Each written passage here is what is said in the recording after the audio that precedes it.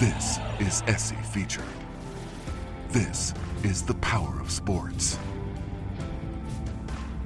Welcome to this SC Featured podcast, The Making of a Major. In this episode, SportsCenter anchor Matt Berry and ESPN golf analyst Michael Collins tell the story of Augusta National's birth and how Bobby Jones's vision set up the tournament we have today.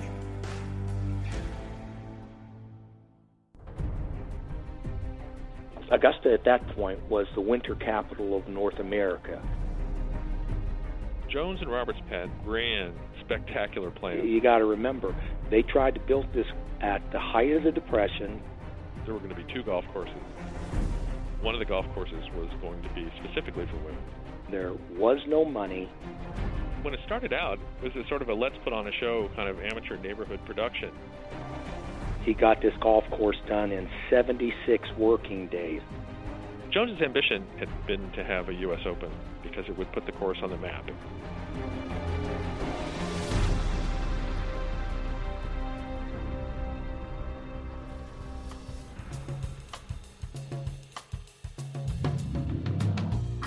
Alongside ESPN.com golf analyst Michael Collins, also affectionately known here at ESPN, the Caddy. Thank you. I am SportsCenter anchor Matt Berry. Today, Michael Collins, we are going to look at the Augusta National Golf Club. And how it became. Side of the Masters. I love asking people about a certain point in their life and say, do you remember when?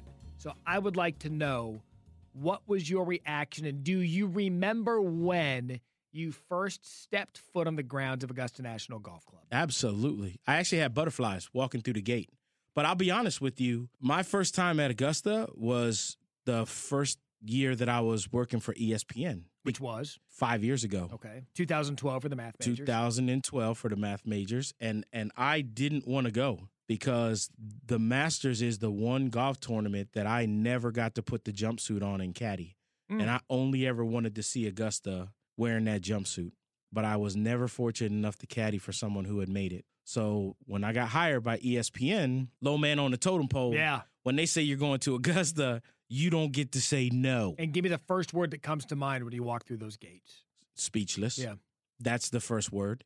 You walk in there and you're speechless because you understand what hallowed ground it is you're stepping on and walking through.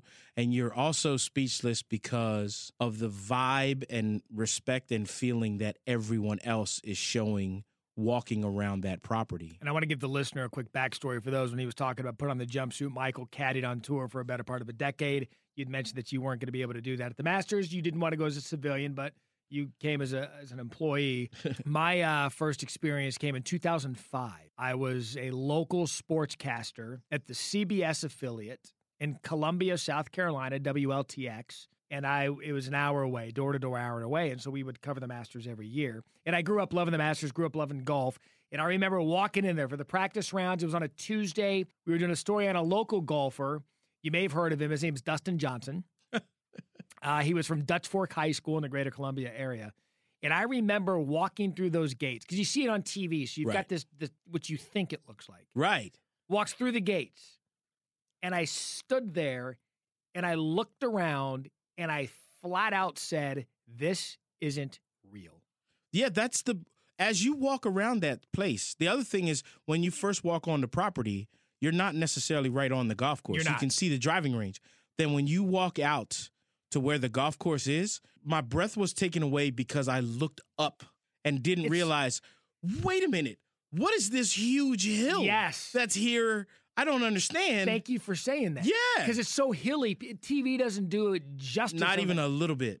I mean, it's an amazing place. So everyone listening to this podcast, of which we're going to get into the history of Augusta National Golf Club, I want you to take in your mind what you think Augusta National looks like and what you see of it today. And I want to get to 1.21 gigawatts.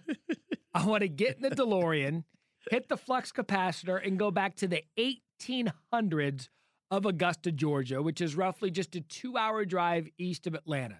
Now, back then, Michael, Augusta was just a rolling farmland. Right? If you've been there, you know the Savannah River flows through the town, right, which made it perfect for growing crops. Now, in this episode, you're going to hear a lot from David Owen. He is the author of Making of the Masters.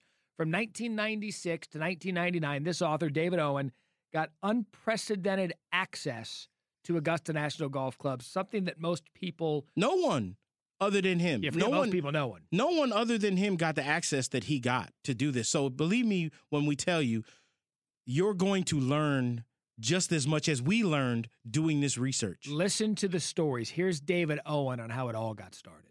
In the mid-1800s, a man named Dennis Redmond bought the property, and he was a kind of a utopian agriculturalist. He was a journalist. He worked for a magazine called The Southern Cultivator.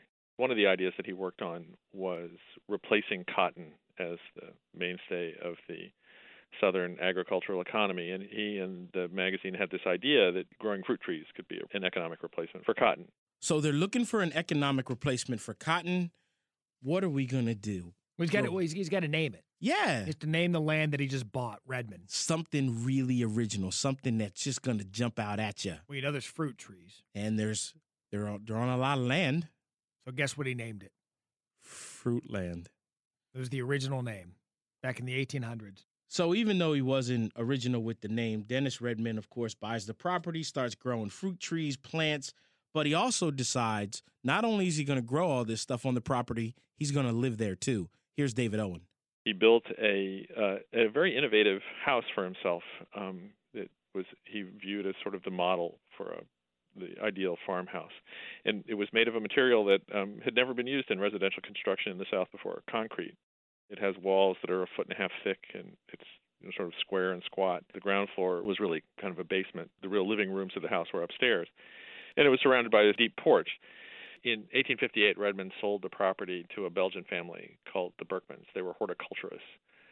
They had recently moved to Augusta from New Jersey, and they'd bought an adjacent property, which they called Pearmont. It was also a fruit nursery. And the Berkmans combined Fruitland and Pearmont.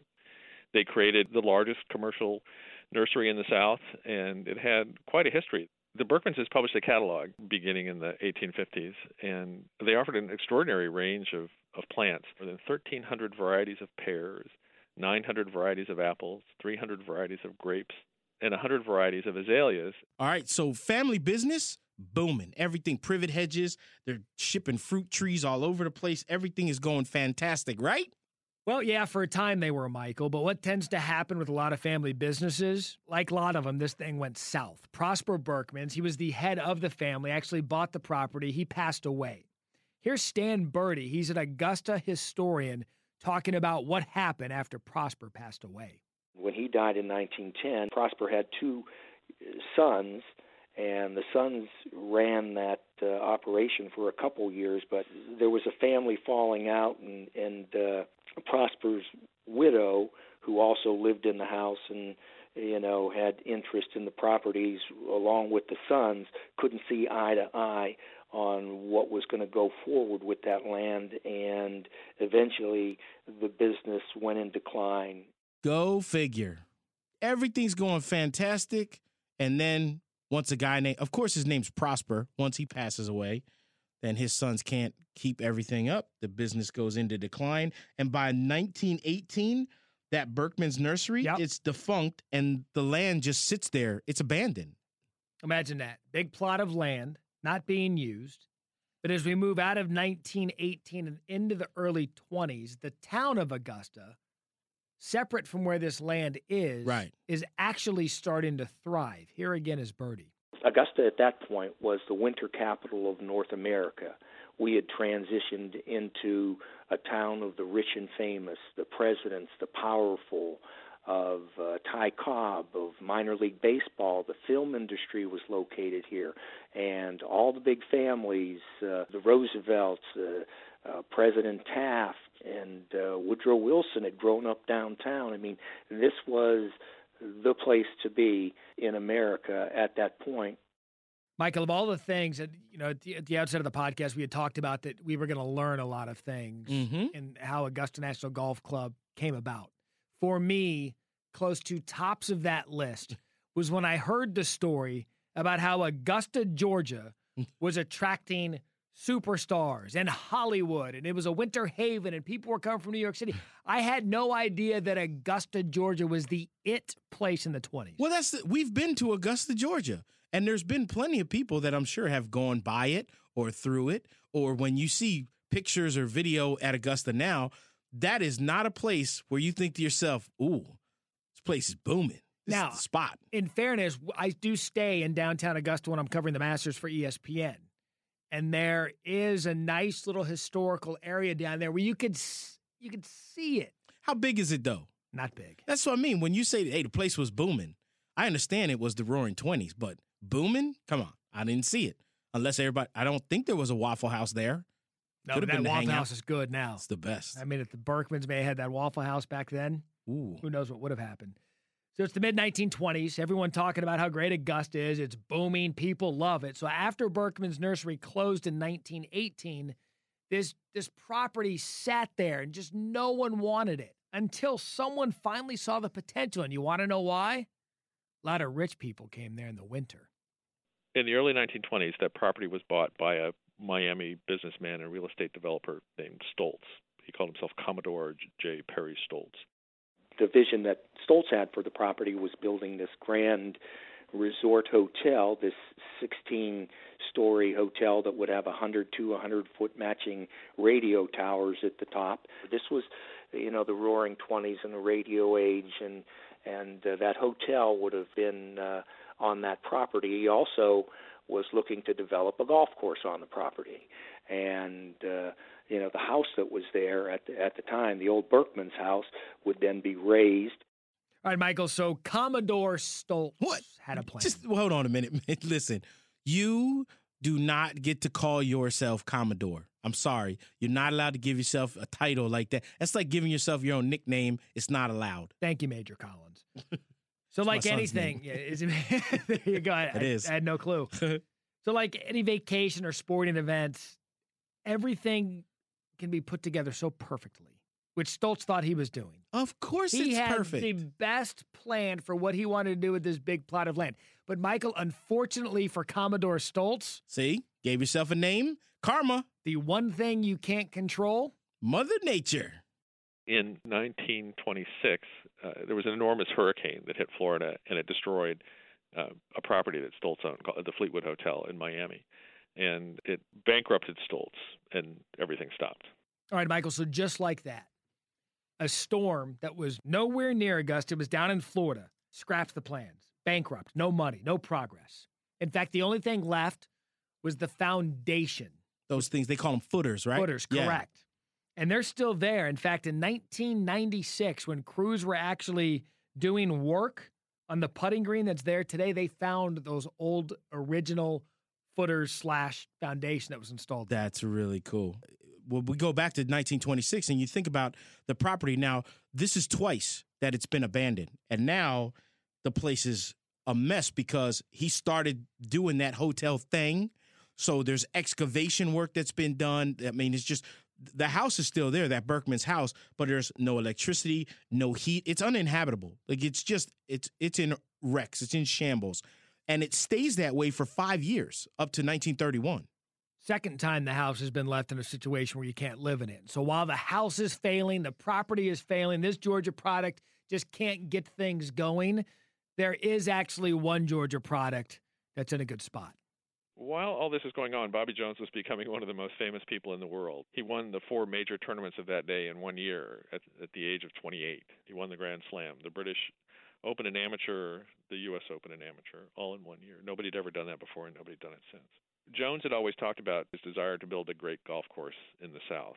All right, so imagine this, Michael Collins, a player of Bobby Jones's ability, just wins the Grand Slam at 28 years old. Which had never been done before. You would think he's got 10 years left to golf. At least. But no, after winning the Grand Slam, he shuts it down and retires. I will say this. As long as sports has been around, that there is the ultimate mic drop. There has never been a mic drop like that. So Grand Slam, I'm out. Thank you. Peace. I would imagine back in 1930, after said mic drop, people, fans, media, everywhere wondering what was next for Jones. There were lots of people who idolized Jones. And one of those people was a young man named Clifford Roberts, who had grown up in poverty in a lot of different places, mostly in the Midwest. And Roberts came to New York as a young man and became a stockbroker. And he had a big year, but then he lost everything in the crash along with everybody else. And at one point in the 1920s, he had taken up golf, and he happened to spend some time with Jones after an exhibition that Jones had given just outside New York City. They met over a drink, and Roberts heard Jones talking about this ambition of his to build a great golf course in the South. And Roberts sort of took it on in his mind that this was something that they would do. Jones and Roberts were both winter tourists in Augusta. When it actually came time to be thinking about fulfilling this ambition of Jones's, Augusta was a natural place to build this golf course. All right, so give Jones and Clifford Roberts credit in 1931. They see this property that's been left and weathered over for the last 5 years, but they look at it and they're saying, you know what? Make a few adjustments, do a little bit of this, that, and the other, and all of a sudden this vision pops into their head. We can build a golf course here. And I bet I can see money coming into this thing. So I'm going to go to investors. And you know how much they bought this land for? I'm going to take a wild guess. $75,000? $75,000. But there's a kicker to that $75,000 though. $60,000 of that was debt that was left over from when Stoltz had the property. So in reality, $15,000 is what they got Augusta National Golf Club for. And the how land much that would become Augusta National How Golf much Club. did Bobby Jones put into that? Zero. You're talking about Clifford Roberts, who doesn't come from money. Even at that, that might be one of the greatest steals. Another one of those nuggets that both of us went, what? We'll get to another one coming up in just a bit, speaking of numbers and steals with Augusta National Golf Club. But as Owen here explains, when these two bought the land, they knew that there was some work to do. When they bought the property, Dennis Redmond's plantation house, which he'd built from concrete in the 1850s, it was a wreck. It had never been a very large or very elegant house. It's much smaller than it looks like from the outside, and it had really just about fallen apart. It hadn't been occupied for a very long time. It wasn't heated. There was no plumbing. There was no electricity. And Roberts and Jones's plan was to tear it down, which was not necessarily irrational. Fixing its problems would have cost an enormous amount of money, and it wouldn't have been big enough to serve the need that they thought they had for all 1,800 members that they hoped to have for their golf club. So their original plan was to tear down Dennis Redmond's plantation house and build this grand, double-winged, huge column, Southern colonial manse to serve as the clubhouse. When Jones and Roberts began, they had grand, spectacular plans for the club that they were going to build. There were going to be 2 golf courses. There was going to be tennis courts. There was going to be a bridle path for riding horses. One of the golf courses was going to be specifically for women. It was going to be a huge golf complex. The Great Depression got in the way of their plans. Unbelievable. For the second time now, an unforeseen disaster puts a dent in what would eventually become Augusta National Golf Club. Coming up next, we're going to explain how the Great Depression factored into Jones and Roberts' vision of what they wanted Augusta National Golf Club to be. Welcome back to this SC Featured podcast, The Making of a Major. When we left you, we kind of teased how the Great Depression got in the way of what Jones and Roberts had planned. Of course, the stock market crash happened in 1929. Right. They bought the property in 1931. They still had those visions of grandeur. But like everything, it takes time for the total damage to manifest itself, and that's what happened with the Great Depression, because by the time 1931 hit, the U.S. economy was awful. People were losing jobs. Money was tough. And here are Jones and Roberts, 2 guys trying to build what is the ultimate luxury, a super golf club with huge clubhouse and all these other amenities. But now no money, so that bridle path for the horses, gone, out of here. The tennis courts, got to go. Don't have money for that now. That second golf course that they were designing that was specifically for women, not going to be able to have that. But that's not the kicker. The kicker is that big, beautiful clubhouse that they had talked about designing with the 2 huge locker rooms, not going to be able to do that either. So they've come to the realization that all of their dreams went with the stock market crash and the Great Depression. So they know they're not going to have their enormous clubhouse. And they're sitting there and they're like, you know what? What's that thing sitting over there? There's that old little house. Yeah. That was built in the 1850s. It looks horrible. And at this point, Michael, it's fallen apart. It's a dump. Still no electricity, still no plumbing, still no heat. It's just sitting there. But they have no money. This is true. We got to do something. And what do?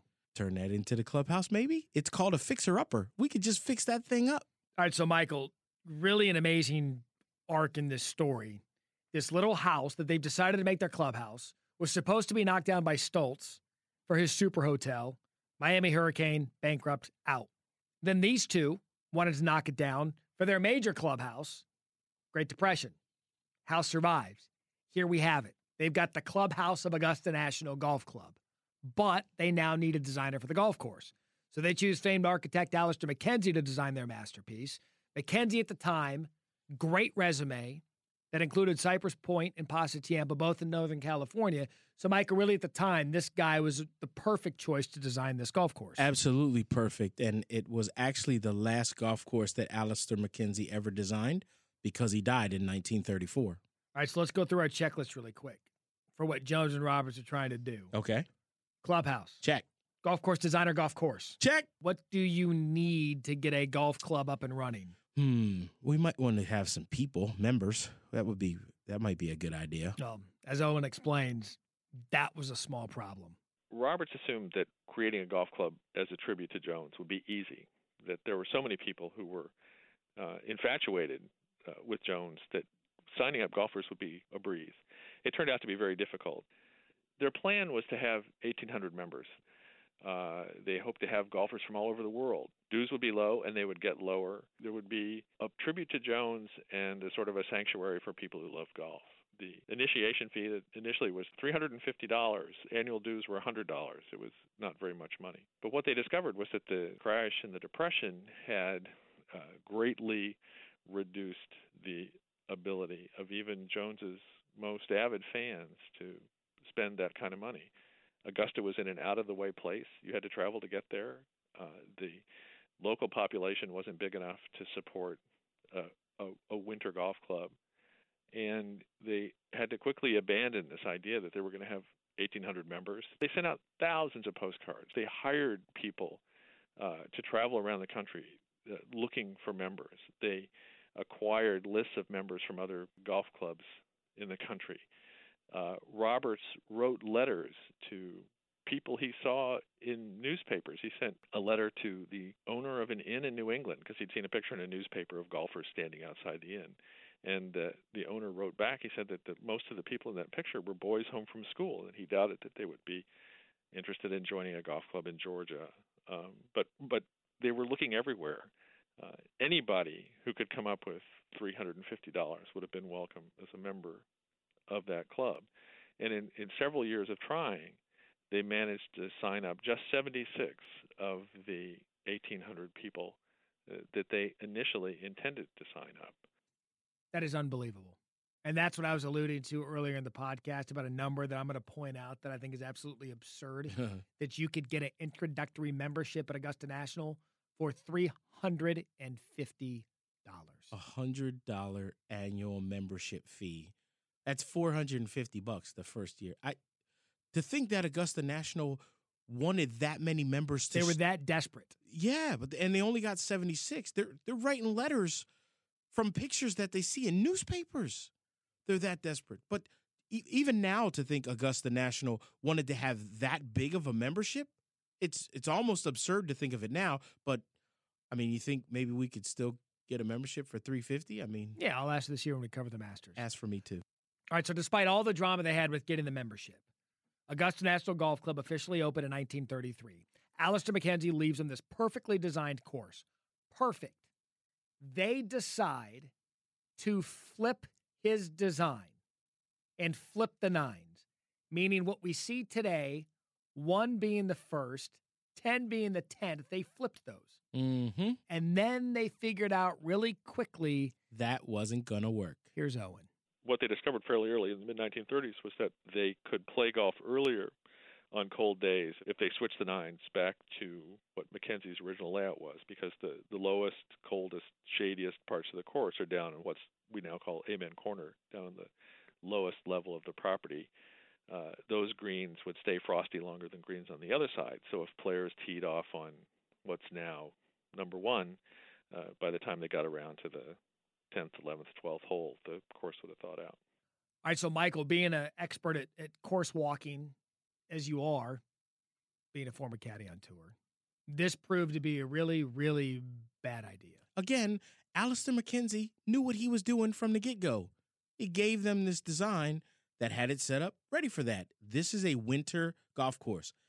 Amen Corner, lowest part of the golf course, is going to get warmest the latest. And it was a true out and in course. Correct. Explain number that. 1 goes away from the clubhouse and you come back for number 9. And then you go out again on number 10 and you come back for number 18. But the clubhouse is the highest part of the golf course. And then you kind of go down.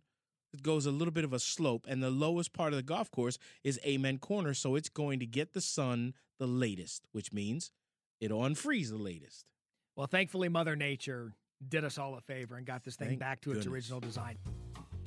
Coming up next, we're going to explain how Augusta National Golf Club almost hosted another major that wasn't the Masters.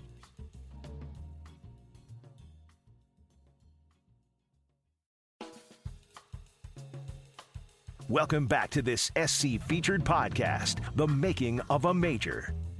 When we left you, we announced that Augusta National Golf Club was in fact open 1933. You've got your golf club, you've got your membership, albeit small. Now Jones and Roberts wanted a tournament, and Jones wanted one in particular. Jones's ambition from the beginning had been to have a U.S. Open someplace in the South and to build a course that would be a place where a U.S. Open could be held. When the club in the early days had so much trouble attracting members, Roberts and Jones both felt that it was imperative to get that U.S. Open because it would put the course on the map. Jones and Roberts approached the USGA, and the tournament chairman of the USGA came to look at the golf course, and he praised it, but holding a U.S. Open at Augusta National would have created enormous difficulties for the USGA at that time. For one thing, they would have had to hold the tournament in the early spring rather than when the U.S. Open was held then. It would have meant changing not only the date of the tournament, but also the dates of all the qualifiers that were held. So it was difficult. The USGA said that they were very interested in this golf course, but they didn't think it was ready yet, and that was another serious issue. The golf course had barely grown in; they had just completed it, and so the USGA politely declined and said they were interested in the future, but that they weren't going to do it. Thank you, USGA. But Matt, I got to be honest. Can you imagine U.S. Open rough at Augusta National 6 to 8 inches thick? Combine it with those greens, no thanks. A lot of broken wrists. All right, so Roberts and Jones were not going to let the USGA's decision stop them. Roberts thought that one solution would be to conduct a tournament of their own. And in order to do that, they faced the same challenge that the U.S. Open would have. They needed some reason to attract players and reporters and spectators to come and watch this tournament in this funny place in the spring. And that attraction was Jones. So they need this tournament to get off the ground. And so Roberts is essentially begging Bobby Jones and saying, Bobby, this doesn't get going unless you play in this tournament. But Jones didn't want to play. He's 4 years out of competition. Can you imagine 4 years without playing in a golf tournament? I mean, you know what pros say when they haven't played in a golf tournament for 3 or 4 months, how rusty. And that's what Jones was saying. He's so rusty, 4 years, he doesn't want to go embarrass himself. And, Michael, you can't really blame him. Hasn't been in competition for 4 years. He had won the Grand Slam in 1930. This is 1934. He hasn't played. He's going to be rusty. But finally, Roberts, through persistence, convinces him to play, convinces Bobby Jones to play in the debut tournament, and that's how they were promoting this thing. The club was saying, this is the return of Bobby Jones because, Michael, they wouldn't have had anybody cover it otherwise. Well, that's the thing. The name Bobby Jones is that important. So to be able to say you're going to get to see Bobby Jones return to golf here at this club, it was important, and it mattered. It did matter. I mean, he didn't come close to winning, But the fact of the matter is, in 1934, the first tournament was played. It was billed as the return of the great Bobby Jones. And while it was the first tournament, things didn't go that smoothly. When it started out, it was sort of a let's put on a show kind of amateur neighborhood production. The field was small. Roberts had to borrow 66 chairs from 2 local funeral homes. They had to get some money from the city of Augusta to do things like buy grass seed and buy sand. They had to put in a pond. They had to buy rope to put around areas where they didn't want people walking. They had to start completely from scratch. The tournament was called the Augusta National Invitation Tournament, although it was known to sports writers and players and many people as the Masters right from the start. The club didn't use that name officially because Jones thought it was pretentious to say that these are the Masters of golf. I've been asked this numerous times, like, where'd the name the Masters come from? And I didn't know until doing research and doing prep for this podcast that it actually referred to, well, we want to name this tournament after the Masters of Golf. Jones wanted nothing to do with it, Michael. And that's kind of funny that it was Bobby Jones, and this tournament was almost an ode to him, and he was the one that fought this name for the longest. Thought it was pretentious. Yeah. So then you have this fight going in 35, 36, 37, and 38. Remember, the first tournament was in 1934. And finally, in 1939, Jones relented to Roberts' request, and the tournament in 1939 was officially named the Masters. In the late 1930s and early 1940s, the tournament was starting to click, and so was the club. They were really on their feet. And then suddenly the United States was at war, and the club shut down for the duration. Jones enlisted. He was too old to do it, but he did. The club closed. Jones had the idea that one way the club could contribute to the war effort would be to raise cattle on the golf course. And so they did. They bought a couple of hundred head of cattle and turned them loose on the golf course to graze on the grass. It turned out that the cattle had a taste for azaleas. When the war ended, Roberts began looking into not only putting the golf course back in shape, but also to reviving the Masters. The last Masters had been in 1942. The next was in 1946. And there was a lot to do. They had to find, Roberts said, they had to find all the old scoreboards. They had to find the rope and the signs and all the infrastructure of the tournaments, which they did. The club cut the grass. The club got back into operation. And the club had the benefit of the same economic boom that the country did following the war. When the war ended, the United States entered one of the great economic booms in its history, and Augusta National gained from that as well. It still wasn't a club that people picture, or the tournament that people picture today. Roberts still believed that at any moment something could go terribly wrong and the whole thing would disappear. So there was still this enormous effort to make everything as perfect as they could possibly make it. Matt, that attention to detail that Clifford Roberts was so infamous for, you can still see that in the golf course and in the tournament today. There is never a blade of grass out of place. You never see pine cones laying on the ground. You never see pine straw out of the beds that are around the Georgia pines that are there on the golf course. It is kept so immaculate. It's almost scary to think how megalomaniac's a strong word. But when you think about it, you have to be over the top for as perfect as this place wants to be, and they are. They're over the top. But that's what makes it so great. Yeah. And in 1934, you got a glimpse of what Roberts was like mentally, and we still see that today. And because of how he was in 1934, we see it to this day, which will be 2017 when we arrive at the Masters in April. But not only did he have a big attention to detail, did Roberts, he was also a visionary. When the war ended, one of the first thoughts that Roberts had was that maybe television would be interested in a golf tournament. The Masters was actually the first golf tournament that was covered on nationwide radio. And Roberts was thinking ahead. He was a decade ahead at the end of the war in terms of television coverage. But in 1956, it happened. The tournament was covered on television for the first time. NBC actually had the television rights, but they weren't interested in covering the tournament. And so they dropped their option, and CBS immediately took it up. All right, so CBS didn't waste any time snatching that up. But I want to ask you, bigger mistake, not buying a $350 introductory membership to Augusta National, or NBC saying, you know what, we'll pass?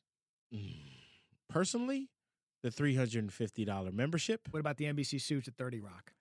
I was going to say that would be 1A, because they now every year have to see that tournament on CBS, and somebody slamming a door somewhere and using language we can't use on this podcast, talking about what they have missed out on. They decided to pass. So here we are on our evolution of the story. The first television broadcast of the Masters was in 1956. Now, at the time, there was this golfer that was made for TV. He was perfect for TV.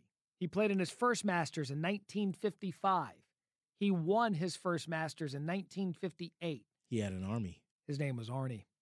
Think about just the clothes that he wore. Movie star looks. Yes. Cardigan sweaters. Yes. Slick back hair. Had a heater. Oh, just lighting up a heater. Yeah, and that was back in the day where Arnie was a little buff. Yeah.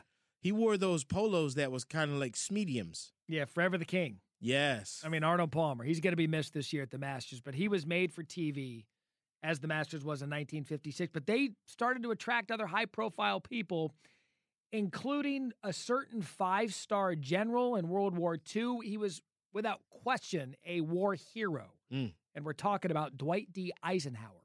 Eisenhower was an avid golfer, and when the Second World War ended, he had time to play golf. He became a member of Augusta National in 1948. He visited as a guest, and then they made him a member. And for Eisenhower, the club was the same kind of sanctuary that it had been for Jones. He and his wife had lived a military life. They'd lived in something like 30 different places over 30 years. And now that the war was over, that his military career was over, there was a chance to settle down someplace. You know, the members at Augusta National also were really the first close friends that he'd had in his adult life, and they were important to him once he became president as well.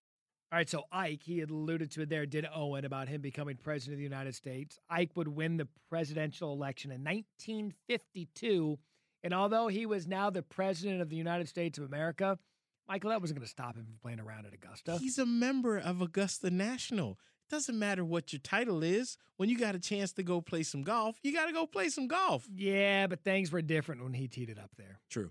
He did play there while he was president, accompanied by Secret Service agents who carried golf bags that concealed Thompson submachine guns. The Eisenhower cabin was built for Eisenhower. If you walk past it today, you'll see that there are dormers in the roof, and those were put there for Secret Service sharpshooters who could keep an eye on the president when he was in residence. Little background story for those who've never been to Augusta National about what they were talking about the Eisenhower cabin. When you go on the grounds there are cabins everywhere for the membership. Yeah, when you first walk into the gates, there are cabins on the right-hand side, and then up by the clubhouse going down the 10th hole, there's also cabins there. Members, when they come to Augusta to play, they will oftentimes stay in those cabins, and they're scattered throughout. But Eisenhower had one named just for him. Yeah, and he had built for him. And Eisenhower had memories all over that course. Remember the famous Eisenhower tree that froze during a freak ice storm? Yeah, it's just 3 years ago, 2014. But why did he want it cut down? Because he couldn't hit his tee shot over that tree, and all he did was hit that tree every time he teed it up. I'm a five-star general and president of the United States. Cut down the tree. Membership. Sorry, sir. You're only a member here at Augusta National. The tree stays. Pass. So Ike wins the presidential election in 1952. We've taken you through the 50s. Now we're about to enter the golden age. During the 60s and 70s, Palmer, Nicklaus, and Player, each winning multiple Masters.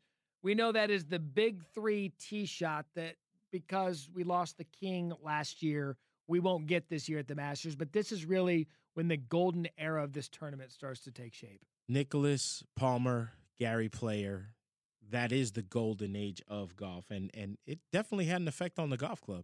But, Michael, as we move into the 80s, there was a rule change that affected the club and the players. In the early years of professional golf, players didn't travel with caddies. There wasn't enough money in it for the players, much less to travel around with caddies.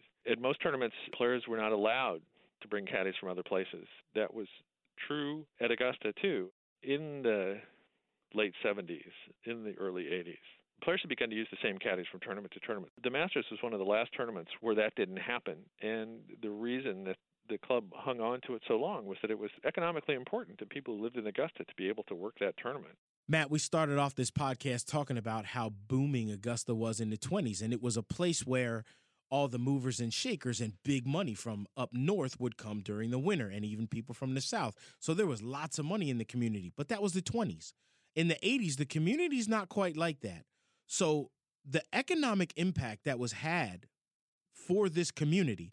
Because of the caddies working that week and working the tournament, it really made a difference and mattered. And that was one of the things that might have gotten lost a little bit when people think, oh, players want to have their own caddies with them. But this is one of the things where Clifford Roberts really understood what was going on economically and how it impacted not only Augusta National, but the community around Augusta. These guys counted on this job year in and year out, really a tipping point in the history of the Masters and Augusta National Golf Club. And to that point, Michael, here are a pair of caddies that were affected by this decision in 1983.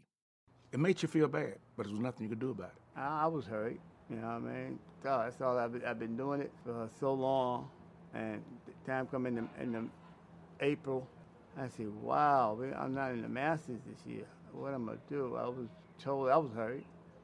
And I said, well, I'll get over it, you know. Those two caddies, Michael, Jariah Beard and Tommy Bennett, both of them emotional and honest with what that decision meant. Tommy Bennett, someone who I caddied with for a few years on the PGA Tour and have known for a long time. And hearing how emotional that they get about what it meant, it's one of those things where it's easily lost. The impact that PGA Tour professionals and tour pros bringing their own caddies with them, it gets lost, the impact that had on that community. And you talk about that one change, just that one change. That was in 1983 and how many people it affected. But if you move into the 90s, the change they made in 1990, that was huge. That was huge, and Augusta National is known for doing everything at a glacial pace. They will not be forced into change by anything whatsoever. But having their first African-American member in 1990 was one of the changes that Augusta National made extremely quick because of what happened at Shoal Creek. Explain to people what that is. Well, Shoal Creek was a golf course that didn't have any African-American members, and they were supposed to have the PGA Championship, and the PGA of America came in and said, we will no longer hold championships at golf courses that don't have a diverse membership. Specifically, if you don't have any African-American members, we can't allow our championship to be played there. And there were some golf courses that just decided, well, you know what? We're not going to have a championship here anymore. But Augusta National kind of saw the writing on the wall and decided relatively quickly, listen, if we're going to be an organization that grows the game, we need to grow the game to everyone. Also pointing out changes that Augusta National Golf Club made, 2012, the first female member admitted. And so Augusta National's gone through all these changes from the 1800s until we sit here today, but the end result is the course that we know and see every first week in April with the Masters tournament. So that's been the history of Augusta National Golf Club. We've tried to do our best to get you in and out of the big points throughout its history. Michael, I'll ask you as I do at the end of every podcast, give me your cliff note. What did you learn? This podcast was nothing but learning. I completely believe in karma. Think about everything that had to happen in the chronological order that it did happen in order for this club to become this club. The Fruitland had to not work. Commodore, a hurricane in Miami. That's all of those things had to happen the way that they happened for this club to be on this piece of property. The Great Depression is why we have the clubhouse we know and see today that's so historical. For me, you learned so much, even about how the Masters name came about or how you could buy an initial membership for $350. That still hurts you, doesn't it? It does. It's been a learning lesson for us. We hope we've done the same for you. For Michael Collins, I'm Matt Barry. Thanks for listening. Thanks for listening to this SC Featured podcast. Subscribe and listen to every episode of the SC Featured podcast by clicking on the Listen tab of the ESPN app.